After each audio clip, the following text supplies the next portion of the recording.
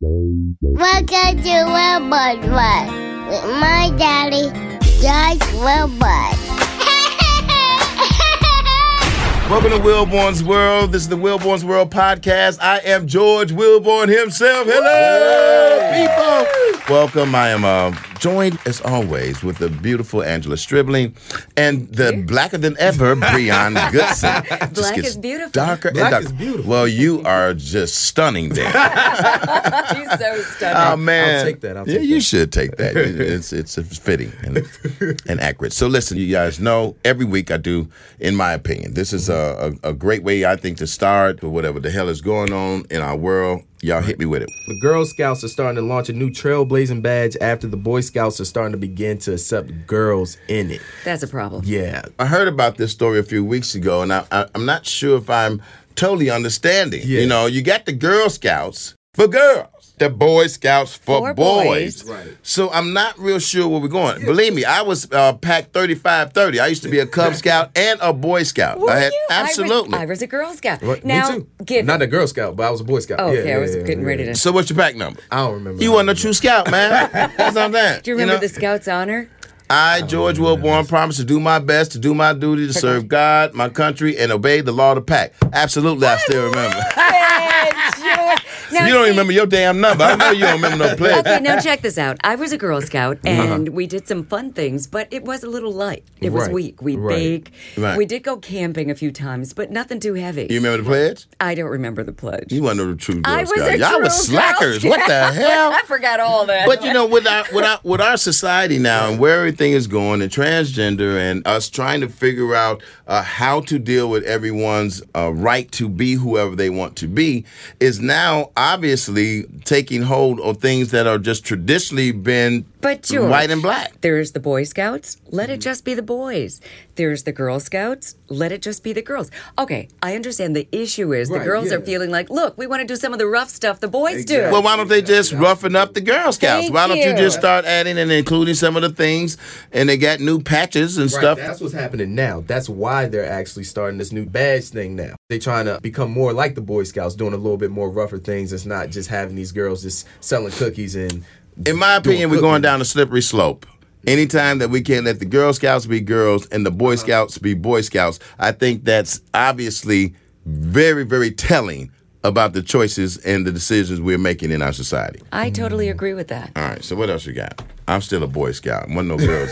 I'm a Girl Scout. Yeah, even though you don't know the damn I pledge. kind of remember it. When you were saying it, I was like, yeah. Oh, yeah. God in my That country, sounds like to do something my along- duty, and all that. Yeah, that's right. Yeah, something along those lines. Girls rock. We got Tiana Taylor receiving criticism because she talked about how she's having three-ways with her husband, Amon Shepard. You know Amon Shepard, he's a NBA star. And so a lot of criticism coming from fans because of the new song, Three Ways she's going to have with Ty Dolla $ign, I'm sorry. Oh, that's Ty Dolla $ign? Yeah. Who so, is he? Another artist in the Okay, game. so they're going to Young have guy. a threesome song, yeah. a threesome song. Song. But she has threesomes in real life with her husband and other women.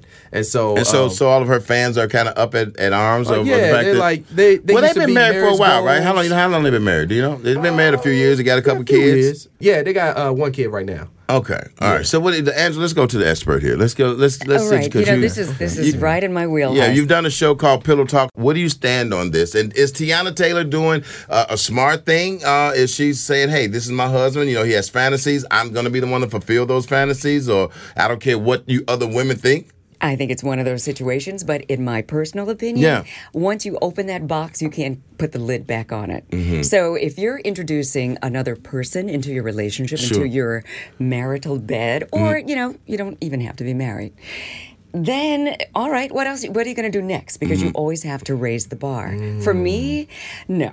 This is my man. As soon as he is looking at another woman in the bed, I've got a problem with it. But what if he looks at you and just, still hang out with her? She's got to go. It's too crowded. He could be 3 and he never take his eyes off you. Well, you know what? And then let's flip it. So then with a lot of guys, they'll say, Right. all right, let's introduce another woman. But you say, all right, if we're going to do that, I think this other guy right here is looking pretty good. Yeah, I for want to me, bring that's a a hell guy no. into it. That's always what comes in and should, rightfully so far as I'm concerned, concerned, unless you're involved in a dictatorship relationship, then anything that you want to bring to the table that you suggest, then perhaps you should be open to the same suggestion coming back at you. Which most guys are not. Well, I damn sure ain't. You ain't gonna bring. We're in the same boat. Yeah, you I think we're all in the You can same put another boat. woman in there and put a tie a beard to or something, and you pretend that we got some. Use your imagination. Oh, man. I think she's customized. They have customized their marriage, and I think that's what most people or all people should try to do Whatever in works. some type of way. Whatever works for you. In my opinion. What else you got? This has gone too far. So many black men are being killed for no reason. Okay. Story in Chicago. My Police hometown. fatally shoot man identified as a local barber. As this story goes on, this guy has a belt around him. They're trying to say he's strapped. He's a barber. He's supposed to have a belt on with clips for hair. Yes, you got hair scissors. clippers, scissors, brushes, combs, things that you need to pull and have total and immediate access to when you're doing hair. But is what he George, had I'm on. just saying, when does this end? No, I don't have children. Mm-hmm. But if I had a son, I would be so afraid every single day. Just him being a black man seems to give license to police to shoot them. Just recently, I just talked to my friend Adele Givens and some other Chicago comedians who were trying to create a coalition to put up some type of funds and events to stem what is just an outrageous, embarrassing, and unthought of way of life of what's happening in Chicago and other cities around this Everywhere, country. yeah. You know, so in particular, when it comes to this, it just seems like they're never ending. It seems like it's every week it's another story. I don't know what we do. I damn sure don't know the answer. I know we can't idly stand by We and cannot. continue to just read these stories and put nothing into action. But I sincerely, hope that we do something. This is just outrageous. It's outrageous. You know what? Every single time a story like this comes up, it takes a little bit away from every last one of us. I don't think just as black people. I think Americans. And perhaps that's what it takes. Perhaps it needs to be some of us being touched on the inside as a human being and forget about what the color of the person or the Right. culture of the person that it's happening to and just say, as an American, I Enough. won't stand by that. That's not just my opinion. That's all of our opinion right here on Wilborn's World. This is a big one. You hear that, Elizabeth? I'm coming to join you, honey. Nanu. That'd be like trying to give a whale a tic tac, mother. He ran up my arm and stuck his in my ear. I'm T.S. motherfucking A. We handle shit. That's what we do. Welcome to Comics Corner. I'm going to tell you something, Breon and Angela. The guest that we have on today is partially responsible for every African-American comedian that has had any significant career. This man has had something to Wow, do that's with that. huge. Myself included. He worked as a stage man and event producer, theatrical manager, who started the club after being frustrated by the way LA's comedy scene failed to speak to the black patrons like himself. That's right. Enough reading. The one and the only Mr. Michael Williams. Straight to it. All right. Former owner and creator and the mind child of the Comedy Act Theater in Los Angeles. Man, what a pleasure, what an honor. You are, in my eyes, an absolute living legend and icon. And thank you for gracing us here on Comics Corner in Wilborn's World. How you doing, Michael? Doing pretty good. No complaints out here in Las Vegas in the desert, and it is dry, hot, but I'm doing all right. I love it. Your whole story. You're sitting back looking at how black people were treated back in the day as you were growing up, watching this theater, and you bought the place yourself. I just wanted to ask you, who would you say are some of the funniest, your favorites? Wow, what a question to ask. It's a big one. To actually answer that, I have to preface by saying that when we didn't have individuals like George Wilborn, like Steve Harvey, like Martin Lawrence and Jamie Foxx and D.L. Hughley, when we didn't have all of that, there was a time when we could only name Richard Pryor, Red Fox, Rudy Ray Moore, Leroy Skillet and LaWanda, Flip Wilson. We knew of those people, but we didn't see those people live because a lot of us were number one, too young to go to the nightclubs where they were. And number two, you know, we were just exposed primarily by, you know, listening to them on the albums and then eventually seeing them on television in their sitcoms. Right. But they weren't really stand-up comedians, even though they had been. But we didn't understand that. So that's right.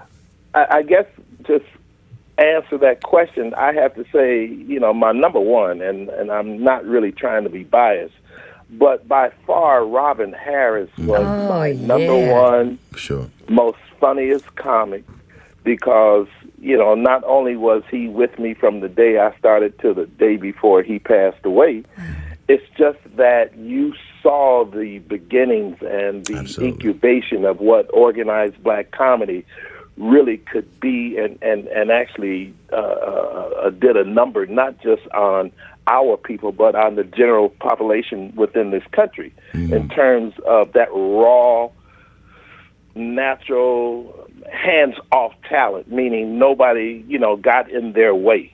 Who was some and of the guys in the early days with Robin? Who was coming to the Comedy Act that was your regulars in L.A.? Tommy Davidson, Martin Lawrence, Louis Dix, Ricky Harris, Myra J., Laura Hayes, Sinbad, Damon Wayans. Everybody, basically. Robert Townsend. Comedy today. Keenan was trying his best to do some stand-up. Keenan he was struggling. So you the one who first inspired him to dibbling and dabbling to this nonsense, huh? Yeah. Thank God you let him keep coming up there. Clearly you didn't. He wouldn't go make some movies. He tried it. Oh, and let me say, you know, Mark Curry used to drive down from Oakland to the club on the weekend. Wow. Yeah. So, hanging out with Mr. Cooper before he was Mr. Cooper. Right? Exactly. Oh, my goodness. Right. But my second powerhouse, which was a powerhouse, because these individuals learned the art of stand-up comedy by my amateurs that I just knew had promise and was dedicating themselves to the craft. They were really, really serious. And those individuals I use as an example of how to do stand-up comedy, and that's why Atlanta roared so loud, because they had a chance to see, you know, just what it could be like. And then, you know, over time said, wait a minute, we can't let these guys keep doing us in. We got to kick their butt sometime. That's right. So you moved. You had a comedy act theater that started off in L.A., then you opened a franchise in Atlanta. Right? No, Oakland. Okay. Oakland. And then you came to Chicago for a brief stint as well. I came to Atlanta, then to Chicago. Gotcha. But those individuals that I was bringing to Atlanta, so the Atlanta crew could see, was D.L. Hughley, Jamie Foxx, Joe Torre, Mark Curry, Ricky Harris, Chris Charles, if anybody knows. I remember Chris, absolutely. I don't know where Chris is at, man. Chris, if you listening, man, what's up, dude? Get back on the circuit, baby. Yeah, what about Chris Tucker? When I opened up my club in March 1990 in Atlanta, Chris Tucker was still in high school. Okay. And he graduated that June, and that's when he started. He was funny, but he wasn't funny for the grown people. Yeah. It was before his time. My powerhouse crew was D.C. Curry, Bruce, Arnez J, Chocolate, Small Fry, which is Small Fire now. Yeah, did I say some more and Monique? No, you didn't. But everybody, like we said, you know, it's amazing. Sherman Golden, Earthquake. God. You know, you're talking about names that, and you know, he's naming off names of all of these people that I've worked with over the 30 years, and 80% of the names that he's speaking of are either superstars or stars or still in A-listers or still very much in the game and very much providing for their families through comedy, and Michael Williams was such a huge part of that process. Right. Mike Epps as well. Yes. Oh, yeah. So I want to know who's the least favorite that you worked with? Who's the prima donnas? Who were the guys that you were like, why did I book this guy? Why did I book her? Why did I book her? Good question. Good question. Let me know. I'm glad you asked that. It wasn't me. I can tell you that right now. I only worked a couple times there. It's a good question. Who, Mike? Well, I mean, there was. I have to say it like this. Mm-hmm. There was Sean Wayans. He was always, What? What? Really? I mean, I he never used knew to think that he was. It's always the least because funny. He was a Wayans. Oh, you went there. That's funny. Yeah, I mean, Got it. Oh, man. he was really actually about the only person that had an attitude, seemed like, every time he came, because it's like, I'm a weigh-in, and I'm like, yeah, but you got to get funny first. That. You say, I meant to book in the funny way. Right. He was like, I chose the wrong one. Well, let's see. Keenan didn't work out. John was acting funky.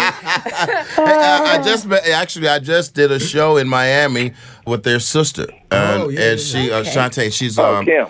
No, Shantae. Oh, Shantae. I don't know Yes. about That's their Shantae. niece. And she was phenomenal. She's very, very funny. She's a terrific human being. And I left with another comedian cohort and a friend. Oh, that's She's good really, to really, really hear. nice people. Yeah. All right, Michael. Hey, there's so another Mike, what are one. you up to, man? What are you doing? Michael Williams, I told you was at some ball or some award show, which I hope you would be presented award, because I think your work in this business speaks for itself. And the way that you've treated people speaks for itself as well. But what are you up to, and where can we reach out to you?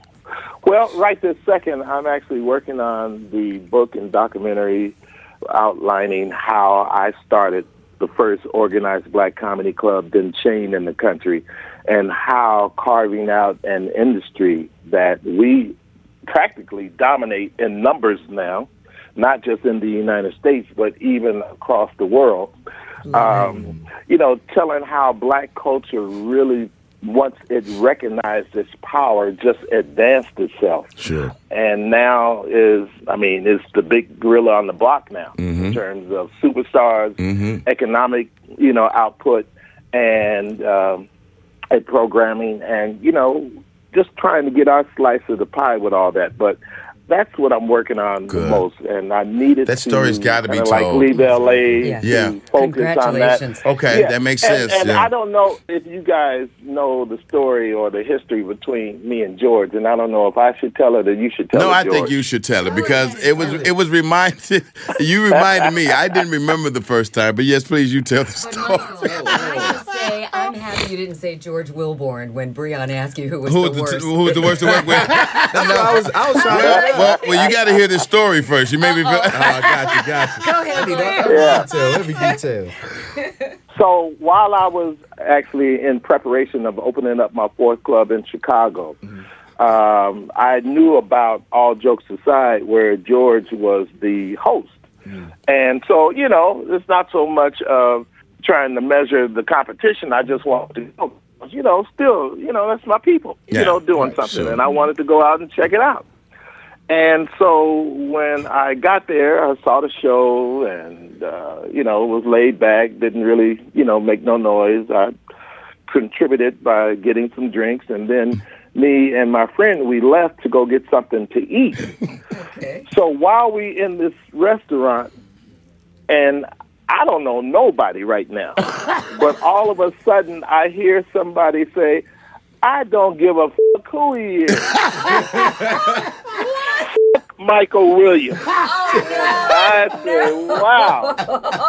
I said, what did I do? I was a younger man. I was much more uncouth. Heard you.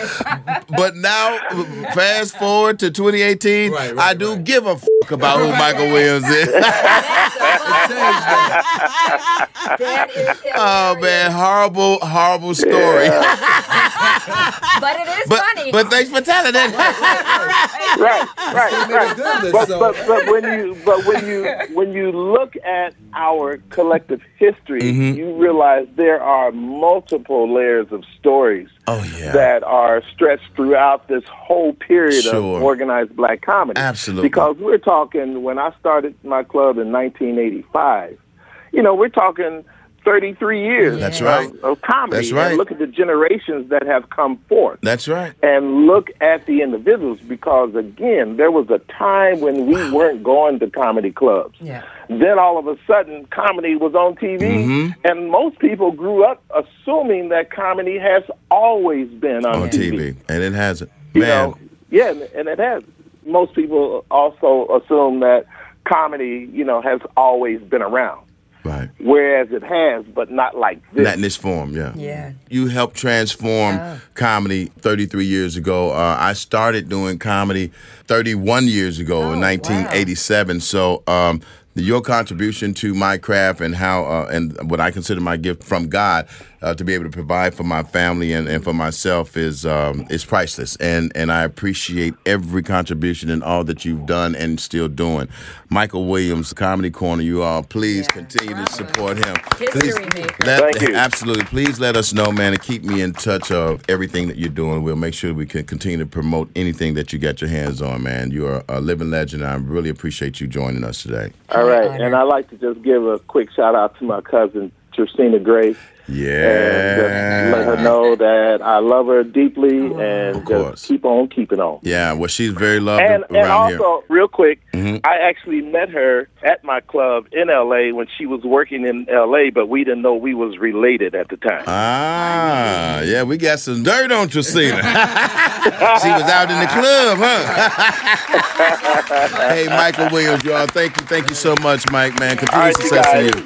Thank you so much. Care. Michael Williams, former owner and creator and founder of the Comedy Act Theater in Los Angeles. And now it's time to get deep. Thank you, Lord, for the starts and the stops. Thank you, Lord, for the pops and the rocks. Thank you, Lord, for the heels and their tops and mops. Thank you, Lord. Don't forget to subscribe to Wilborn's World on iTunes, Google Play, SoundCloud, Stitcher, or any other podcast directory. If you like what you heard, leave a 5-star review. I'm the stress reliever George Wilborn at AURN.com. Sick of being upsold at gyms? My guy, you're currently a base member? For $90 more, I can upgrade you to our Shred membership. For $130 more, you'll be a Swole member. And for just $300 more, you'll reach Sweat Platinum. At Planet Fitness, you'll get energy without the upsell. Never pushy, always free fitness training and equipment for every workout. It's fitness that fits your budget. Join Planet Fitness for just $1 down and $10 a month. Cancel anytime. Deal ends Friday, May 10th. See Home Club for details.